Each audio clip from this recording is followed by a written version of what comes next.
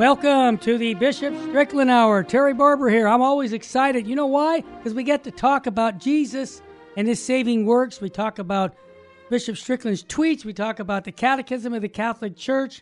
And I just think this week has got me all pumped up, Bishop Strickland, because yesterday the Supreme Court were discussing the Roe versus Wade issues. And, you know, I don't know. I think I've read hours of commentary on all this. Is this a victory? Is this a historic day at the Supreme Court? Could we overturn Roe versus Wade? Well, by nature, Bishop Strickland, I am very optimistic, but maybe too much so. But I wanted to just say that it was nice to see the discussion changing in a sense of changing. What I mean by that is that really we're discussing that it's a life in the mother's womb. It's not a product of conception. And that we need to address this issue when we've had technology with ultrasound and other issues showing the beauty of our Catholic faith. It's really our Catholic faith, our just common sense science. So I wanted to ask you, because you've been beating on this drum most of your life about protecting the unborn. What was your take from yesterday out of the Supreme Court discussions? Well, from the limited things that I read, it sounds very hopeful that at least they won't say you can't restrict abortion to be, it has to be earlier than 15 weeks. I mean, we know that it should be never, but at least if the Supreme Court doesn't restrict that, it opens the door for more states to have similar restriction and reinforces like the Texas heartbeat law and those kind of things, because it's, if I'm not mistaken, it's similar ballpark of weeks of gestation that a heartbeat becomes detectable. So that's certainly a step in the right direction. We know that the right thing is to stop allowing the murder of unborn persons. But if we can't quite get that far, then at least it did sound hopeful. But it's likely that it may be June before we know the decision. So, and I think it's with all the things that we're seeing in the country and around the world, I think we need to be aware that it would be a step in the right direction of once again being a nation that takes seriously what we say, one nation under God. So we need to pray and hope that the Supreme Court will uphold the sanctity of the life of the unborn. It may not go far enough, but if at least upholds what we're trying to do to protect the unborn now, it's a step in the right direction. What I'm seeing, Bishop Strickland, is that most likely states will decide for themselves. For example, Texas, we know where you guys stand. You stand for life as a state. We know where California stands. We stand for killing unborn babies, and we want to pay for it. And I think what's going to happen, I'm just going to give you my take, that for me, I'll say it right on the air, I leave the state of California when I know other states that I can live in, my tax dollar's not going to go to killing unborn babies. Now I have an option. Before, I didn't have that option. But I think we're going to go in that direction where each state will probably be the ones that make the decision on whether you're going to pay for killing your future citizens. So there you have it. Well, Bishop Strickland, I want to go to your tweets, and thanks for that commentary on the pro-life side. The first tweet that you said, you said, Jesus, forgive me for being a weak bishop and failing to speak more boldly and lovingly to President Biden, who promotes the slaughter of unborn children and still receives the body and blood of Jesus in Holy Communion. Jesus, give me the grace to speak boldly against the sacrilege he is committing. I'm missing something. I've heard you on the air say that he shouldn't be receiving Holy Communion for months. Matter of fact, even before he became the president, Bishop Strickland, I don't know of any other bishops who were saying that, no, just because makes no difference. You're the custodian, you're the president. we all have to be living objectively in the state of grace, and not live a contrary life of objective sin to receive Holy Communion. So I'm missing something, but you can tell me what I missed, because I see you every week preaching constantly about what I call the perennial teachings of the church. Well, Terry, I guess that tweet was just my own, maybe my disappointment honestly, it's good to be reminded that I have said it, which I have, yeah. But since it doesn't seem to have much effect, I guess that's what I was burdened with at that point. People aren't listening, including my brother bishops. And so, I do. To really, I had a conversation this week that really helped to frame it for me. Okay. And I've given homilies recently talking about the phrase that I think most of us are familiar with. I don't know who originally said it. I think one of the Tip O'Neill maybe was credited with it years ago. But anyway, the idea that all politics is local. Yeah. And I kind of adapt that. And just recently in the conversation, I think that we can adapt that a little bit and say, all faith is in the pew. And what I mean by that is it's up to the individual man and woman to ask themselves, am I being faithful to Christ? Am I preparing myself as fully as I can, as unworthy as I am, to receive the body of Christ with the best reality of my soul that I can? We all pray, like we just heard in a recent gospel, Lord, I am not worthy that you should enter under my roof, but only say the word and my soul shall be healed. To take that seriously, and that's what I've tried to teach the people here in the Diocese of Tyler, which is really my only obligation. It is my profound obligation to teach this flock. They're my responsibility. If other people overhear my teaching and appreciate it or don't, that's just the world we live in. But I have an obligation to teach the flock that I have. I'm their spiritual father. That's right.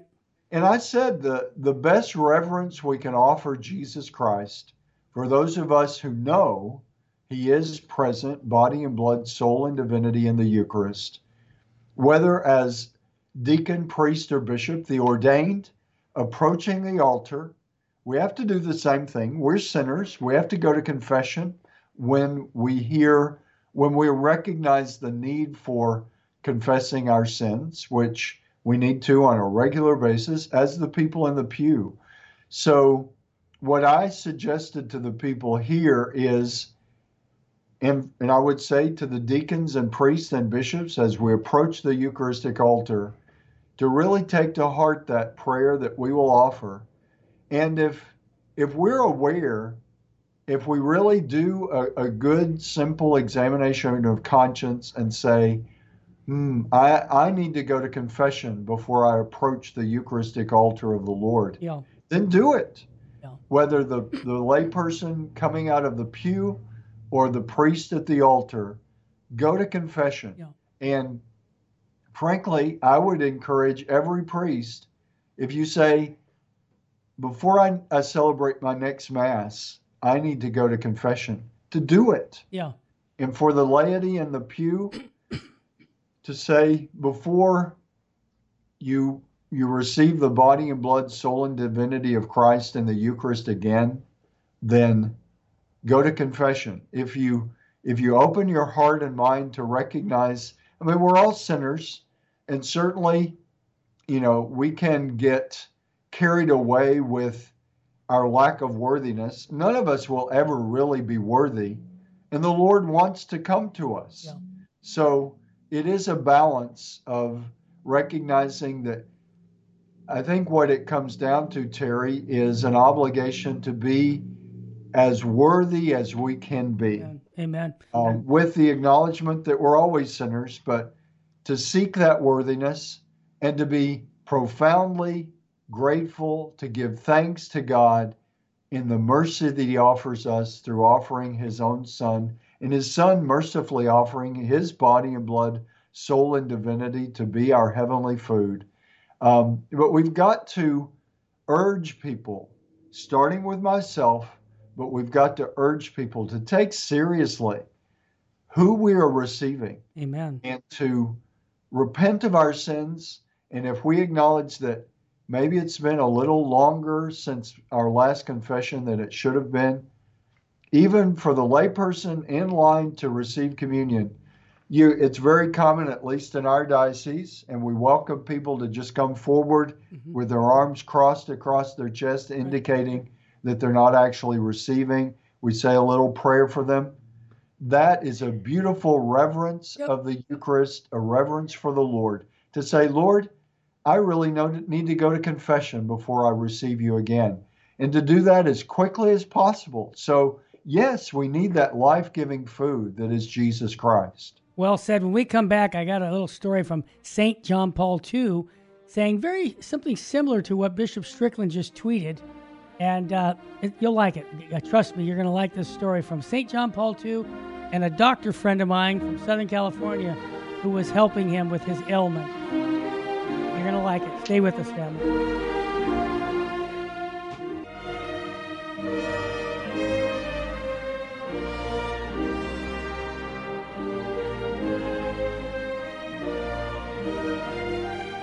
Welcome back to the Bishop Strickland Hour. I'm Terry Barber with Virgin Most Powerful Radio. Bishop Strickland was basically talking about, sometimes he feels like he's not being strong enough to teach the faith or promote the idea of what President Biden is doing. He's sharing with us that we all should be conscious of going to confession and staying in the state of grace. But Bishop Strickland, you have good company. My friend, Dr. Vince Fortanassi, is a neurologist here in Southern California, and a very good Catholic man, and he was called by the Vatican to be Pope John Paul II's doctor. And when he was in Rome, he was talking with the saint before he died. He had worked with him for 4 years before he was called home. And St. John Paul II said, Dr. Vince, I got to tell you, nobody's listening to anything I write or say. It seems like every time I write something and nobody's paying attention. And the good doctor says, yeah, I get that also when I'm giving advice as a doctor. So I guess it kind of goes with the territory that if you're the Pope or a bishop or a doctor or maybe a parent, we all have that sense that maybe they just don't listen. But that doesn't mean we can't keep teaching the faith and sharing it in the best way we can. So you and St. John Paul II have something in common. Bishop Strickland, you also tweeted, I understand Deacon Keith Fortanier. I met him years and years ago when he was working with EWTN, but he actually works in your diocese, right? He's part of the Diocese of Tyler? Is that correct? Yes, Deacon Keith Fournier. Oh, Fortanier, okay. And you quoted him. You said it's important that we all speak up at the time in our nation to return to a natural moral law of sanctity of life from conception to natural death. What did you tweet? What was it that you thought was important enough to make a comment on? Well, the topic that I speak on so often, just talking about the sanctity of life of the unborn. That's right. All right. Well, then, because he said this, that we all know the truths. Medical science confirms that our informed conscience, natural moral law, he nails it all. Revelation, the Word of God, has always taught us that, and I like his language. I like this language. That little girl or boy in the womb is our neighbor. I love that language. It is always wrong to kill them through abortion. End abortion, overturn Roe versus Wade. Well, that's a good guy to have working for you. I tell him I thank him for his clarity there. So that was good. Yeah, I like that language too, because Christ says, love your neighbor as you love yourself. Exactly. And we need to remind the world that the unborn are our neighbors. Yeah. Our little neighbors. And I also love that language of the Bible. It says, let the little children come to me. I mean, Who else is going to stand up for a little kid? I have a little 2-year-old, no, he's 21 months old, almost 2 years old. And I spent the day yesterday with him, Bishop Strickland, because I was babysitting. And we went to the park, we went to the lake, we watched airplanes at the airport take off, helicopters. And I thought, this little guy is just like a sponge. He wants to see it all and understand it. And I think these are the little ones that his own class, people that are in his own class, age group, many of his siblings or people that are like babies, half of them didn't make it like him. And that really struck me very powerfully yesterday. Bishop Strickland, you always talk about pro-life. And, you mentioned this in a tweet that I think is very important because so many people say, Bishop Strickland, you have your truth. Terry Barber has his truth. Wrong. That's not how it works. Here's your tweet. I've heard people say, rejoice in the Lord. I love that. It's very biblical. But I love this one. I haven't heard anybody say this. Rejoice in truth. Yeah, amen to that. Truth has no boundaries. This is what you're saying in your tweet. It is not one thing here and another thing there. It is not one thing for me and another thing for you. Truth is eternal. Man, think about that one. It is not one thing yesterday and another thing today. All of this is because truth has a face, and the face is of Jesus Christ. Wow. That's all I can. Bishop Strickland, I don't mean to make you embarrassed when I say this, and I won't even say who it is. But I was at a parish, and our priest was, I don't know if you used the word nominated, elected to be a local bishop many, many years ago. So he's gone. And we were at the party to wish him the best. It was like a going away party because he was our parish priest. And believe it or not, I got into a discussion with him about truth. Are you sitting down? Yes, he is. Okay, I can see that. I said to the bishop, as Catholics, obviously, we believe in the eternal truth of Jesus Christ. And his response about knocked me over. Now, remember, I'm in my 20s. So I'm not that sophisticated. I'm kind of a, young pup, but I'm studying my faith. But I know what eternal truth is. That it's good for today and tomorrow and forever. And the future bishop said to me, "Now, what is truth? We don't know what truth is. We're still trying to figure that out." So I politely said, "Bishop, I don't get this. You're going to be a successor of the apostle, and you don't know about objective truth? I'm worried. I'm going to pray for you." Now, this was a young guy. Now, he chided me a little bit and kind of like, well, you just don't how many theology classes do you have? You have a degree in theology? No. Then I guess you really haven't studied the issue enough. My point to you, Bishop Strickland, is I cringe because if we don't have truth, we have nothing.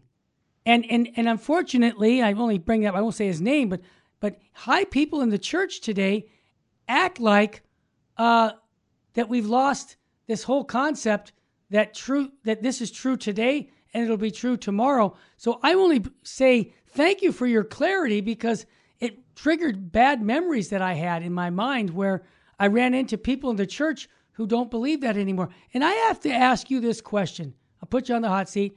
I watched you at the bishops' conference years ago asking your brother bishops, do we really believe in this?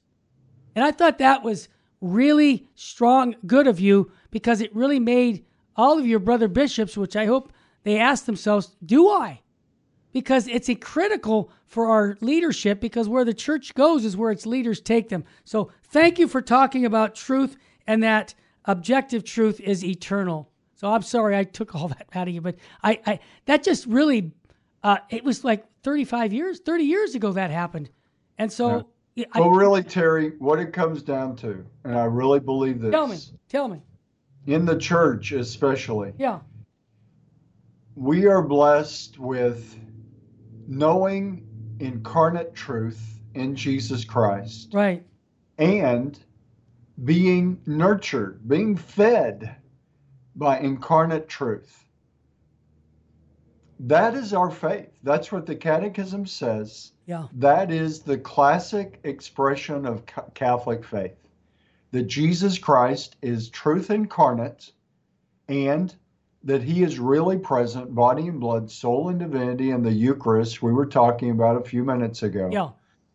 So to say we don't know the truth is to say we don't know Jesus Christ. Yeah. And for too many, I believe, sadly, that is the truth. They don't know Jesus Christ, because if you know him, you know that truth has a face. You know that truth has been incarnate among us. You know that truth is really present in every tabernacle and comes to us at every Mass.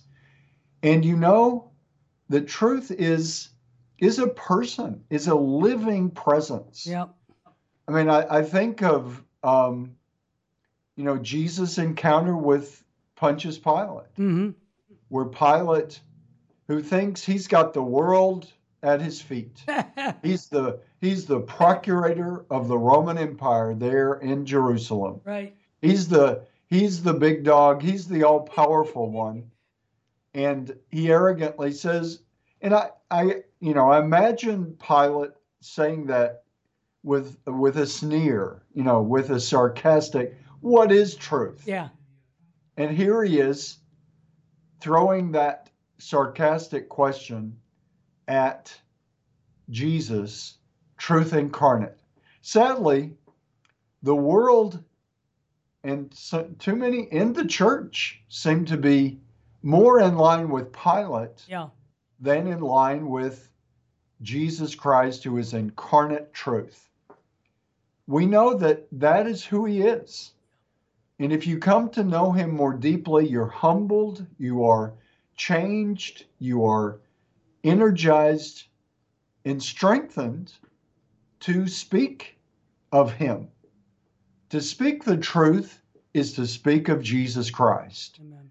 We need to be joyful and strong in that and allow no one to cause us to quit speaking of him. Because when we speak the truth, we speak of Jesus Christ, because he is the fullness of truth.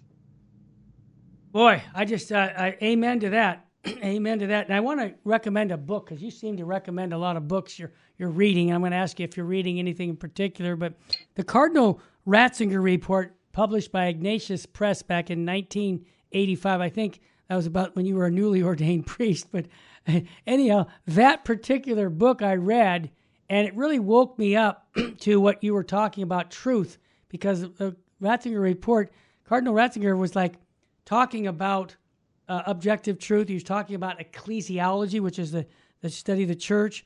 And how do we see the church as the optimist club, like just a natural group, or a supernatural? And what Cardinal Ratzinger said in that book is that we've lost the vertical aspect of our faith, and it's become too horizontal with the world. And I know that's an old book now, but I think he has a lot of good things to say. So I want to recommend people, you can still get it from Ignatius Press. Bishop Strickland, you also had a Benedictine monk, this book that you've been reading for, I don't know, a year or two, and periodically you stick a little bit in there.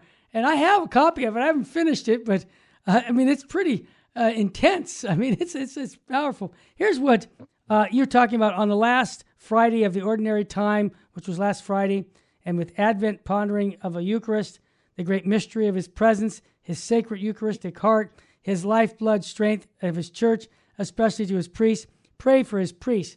I'll tell you what, when you say things like that, we know you believe, Bishop Strickland. We know. Here's what you quote right out of a book, of a journal of this Benedictine monk.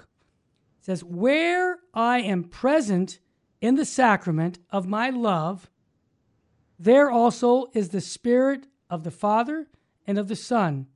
It is by the Holy Spirit that my Eucharistic presence is my glorious presence to the Father in heaven, and it is by the Holy Spirit that my Eucharistic presence touches souls who adore me, to unite them to me, and to bear them up even before my Father's face. Wow, you don't have much of a commentary on that. Why don't you really ask the guy what he really thinks? I mean, wow. Benedictine monk. When we come back, we'll have Bishop Strickland comment on that and much more here on the Bishop Strickland Hour on Virgin Most Powerful Radio.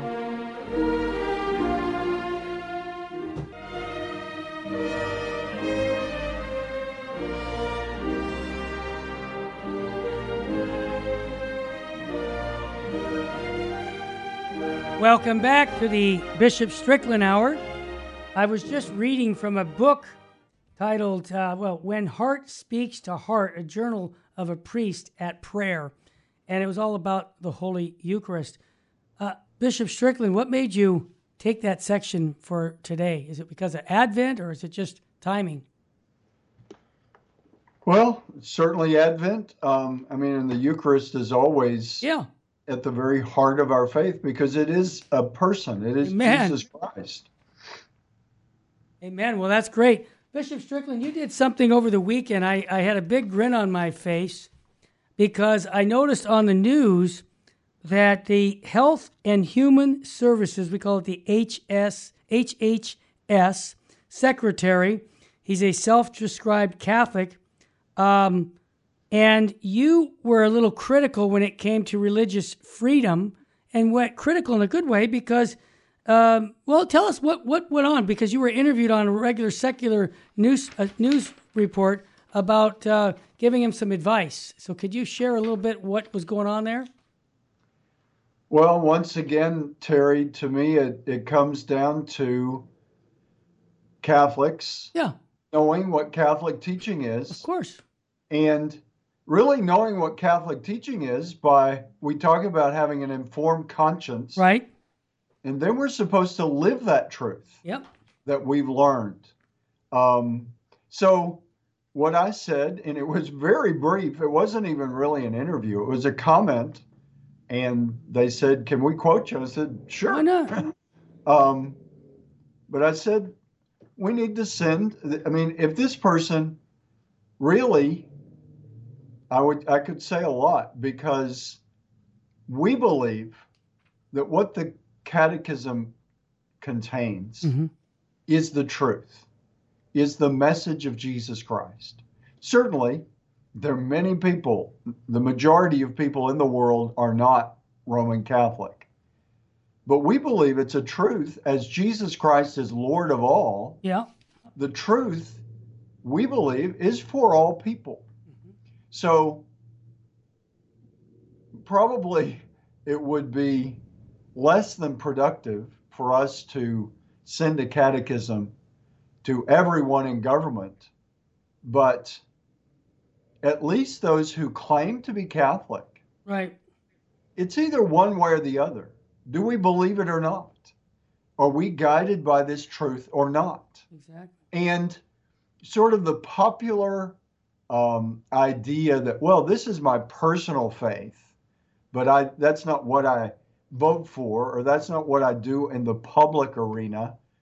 That is a false dichotomy. Right. That that the Catechism doesn't teach. Right. You've got to form your conscience according to the truth revealed to us by God, and most deeply, the fullness of revelation that is his Son, Jesus Christ. That's what the Catechism teaches us. Yeah. So if we really believe Jesus Christ is Lord, and we really believe that he has established the church, as flawed as she is, and she always has been, because she was made up from the beginning of human beings, but holy, because she's guided by the Holy Spirit.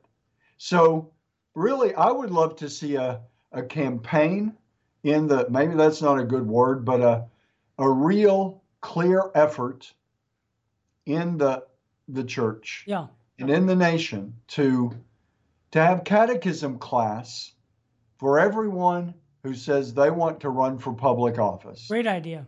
On the local level, yeah, on the state level, on the national level. Love it.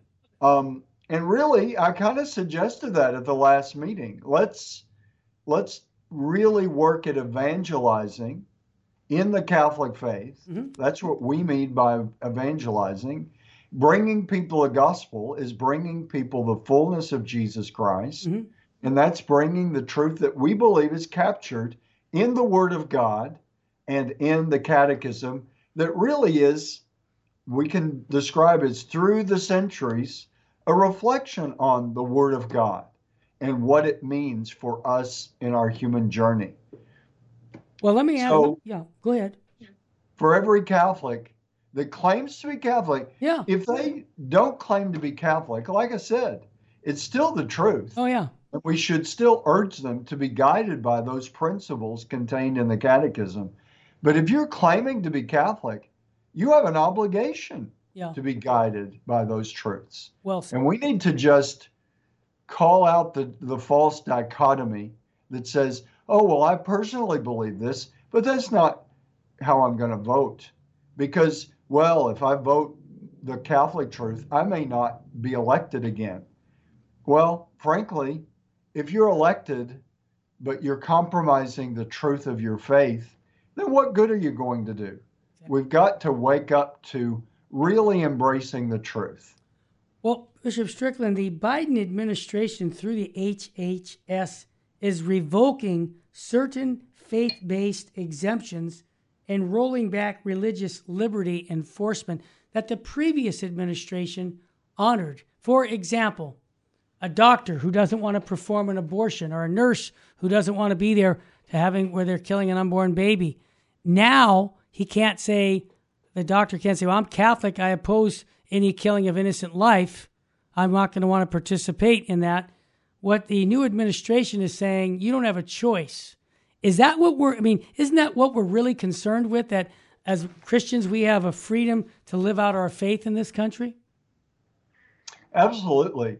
And the principle of the freedom of choice, the freedom of conscience, the right to make your choices according to your own conscience. That's why we need to oppose whatever mandate that is going against conscience. And, you know, sadly, there are too many of them out there.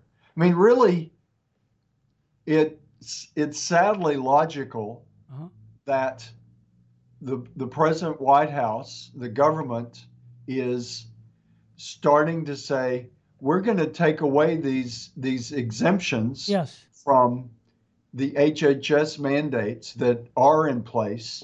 Hopefully they won't accomplish this, taking it away, but it's sadly logical if we allow them to mandate us to do things that I say, I think that's immoral. I think that's wrong. This isn't according to my own personal free choice. If we allow them to start mandating, then they're going to take more and more authority to mandate how we spend our money, how we do everything. And people need to wake up to this. And this is just one more sign of a very liberal government just running roughshod over the rights that are enshrined. Thankfully, we do have a constitution. Many people are deciding to ignore it, but we can keep going back to it, and we need to. And thankfully, there are lawsuits saying, as a lot of these things come out, there are lawsuits saying that's illegal in the United States. Not every country has the Constitution and the strong Constitution that we have, but we've got to demand that we are guided by it.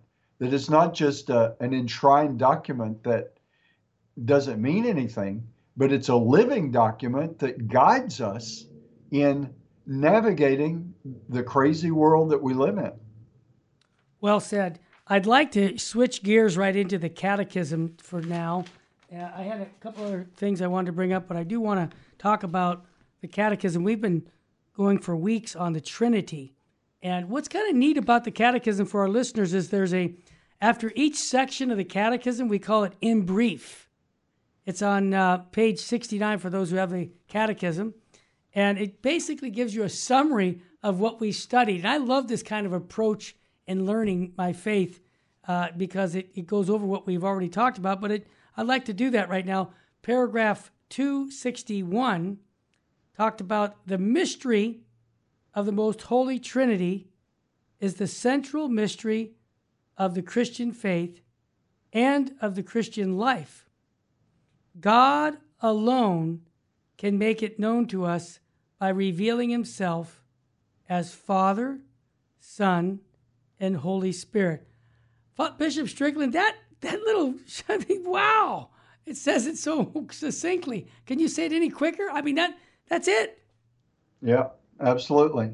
And as you said, each section has that sort of summary in brief. Yeah. That even if you don't have the time or say, oh, that looks too complicated, I'd encourage people to just go through all of those in brief messages. Great idea. To sort of an introduction to the catechism. Yep. And if there's a paragraph that really does pique your interest, to go ahead and read what that in brief is reducing down to a brief statement. Because really, as it says, the mystery of the Most Holy Trinity is the central mystery of the Christian faith and of Christian life, because it speaks of the truth of who God is. Yeah. And a great thing that this alludes to, that it uses the word revealing. Yeah. This is revealed truth. I love it. It's not something that some philosopher came up with. It's not something a scientist came up with in a laboratory. It came from God. That is the core of what we believe as Catholics. And frankly, if you're Christian, you believe in revealed truth. Amen. If you believe in the Bible as the Word of God, you believe in revealed truth. And it's a great humbling reality that what we're talking about, the truth of sacred Scripture, and much of it embedded in the Catechism, is not of us. It's because God has loved us so much that he's revealed himself through the ages and given us the ultimate revelation of his own Son. As John 3:16 says so beautifully, God so loved the world. And what I like to say, Terry, is that God so loves the world. Yeah. It continues. He continues to reveal his love through his Son, a living presence among us. Woo! More on the Holy Trinity. I love it. Isn't this great stuff, folks? If you don't have a catechism, I'll send you one, like Bishop Strickland will. You just call me at 877-526-2151 if you don't have one. More when we come back. Stay with us, family.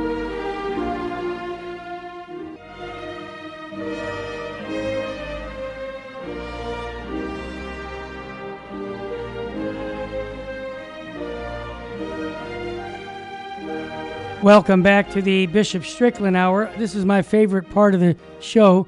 I love studying my catechism because I continue to learn. You know, it's a lifetime occupation. Bishop Strickland and I are in our 60s, but our learning of our faith doesn't stop because we're in our 60s.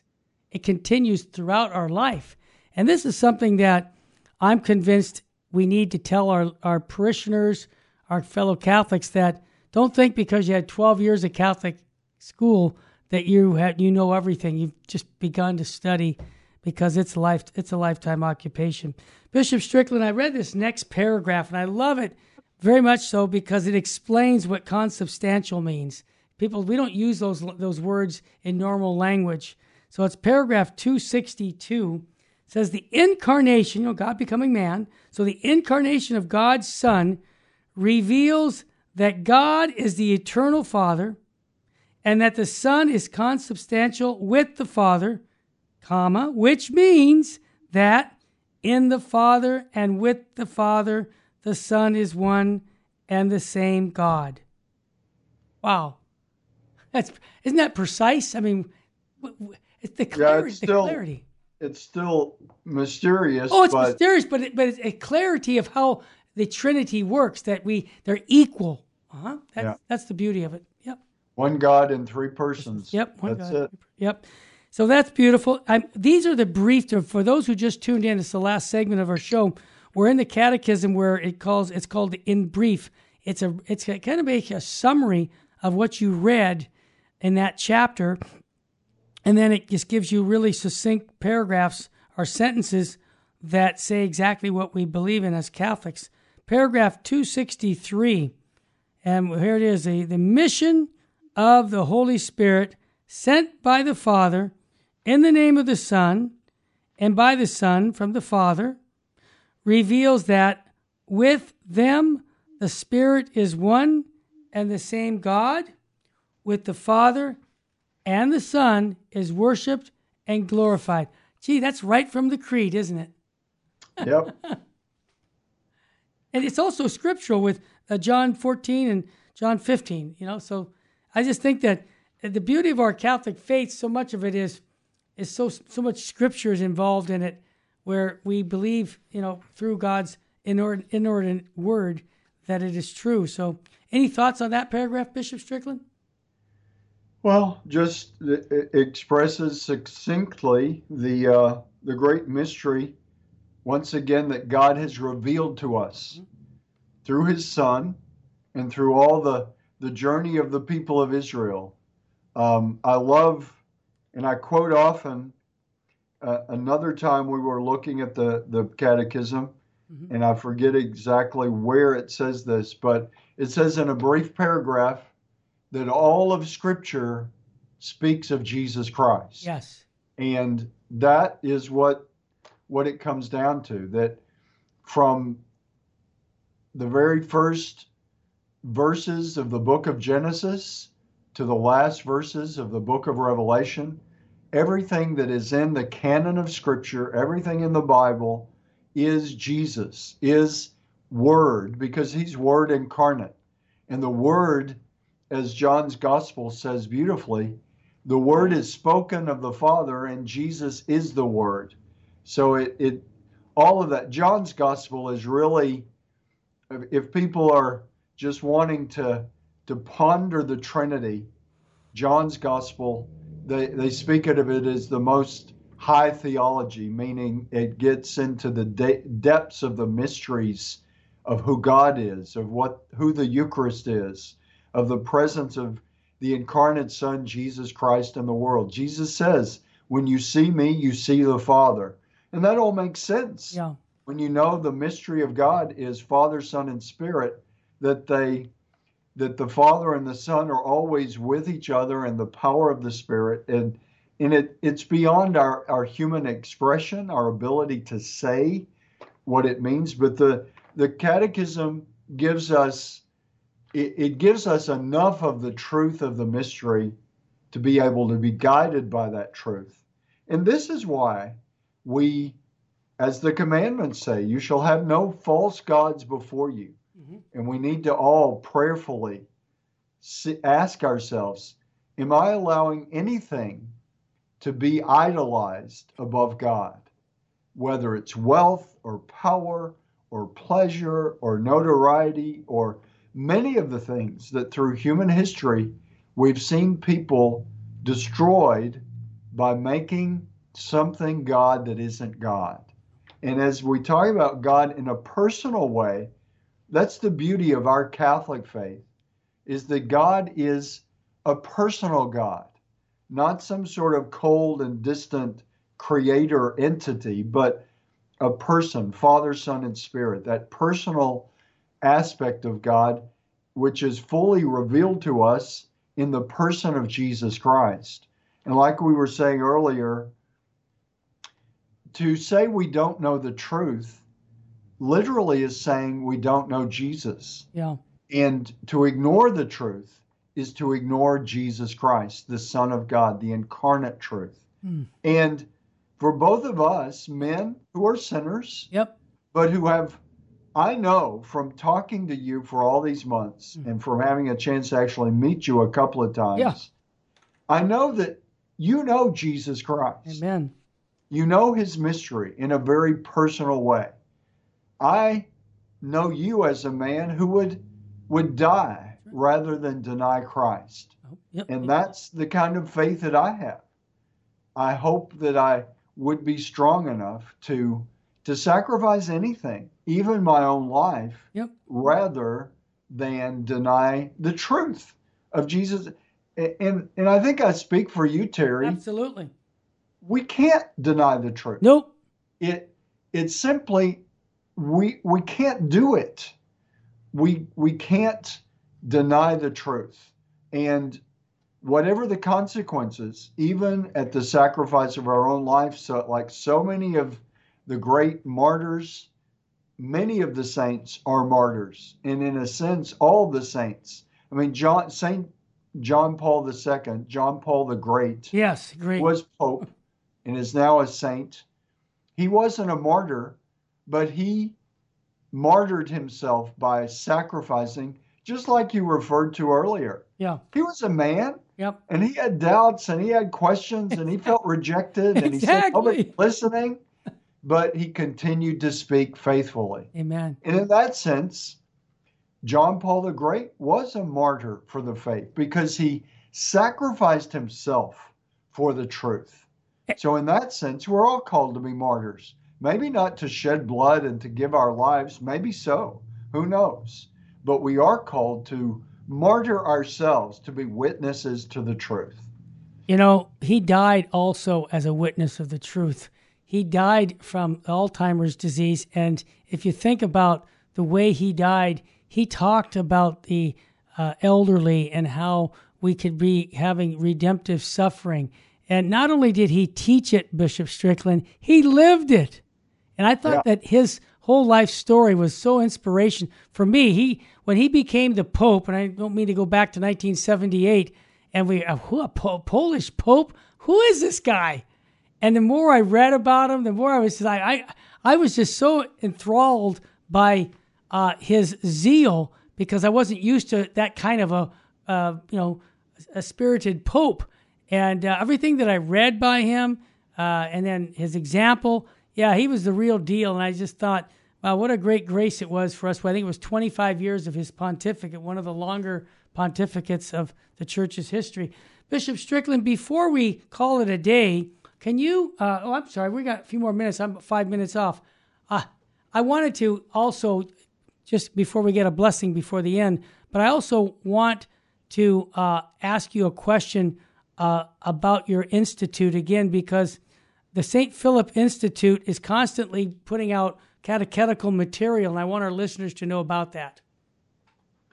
Yeah, the St. Philip Institute here in the Diocese of Tyler is an institute for catechesis and evangelization, and it's about teaching this truth that we've been talking about. Good. A truth that is a real person, a truth that is personified in Jesus Christ, incarnate among us, really present in all of the sacraments, especially the Eucharist. So the St. Philip Institute, stphilipinstitute.org is the website, Philip with one L.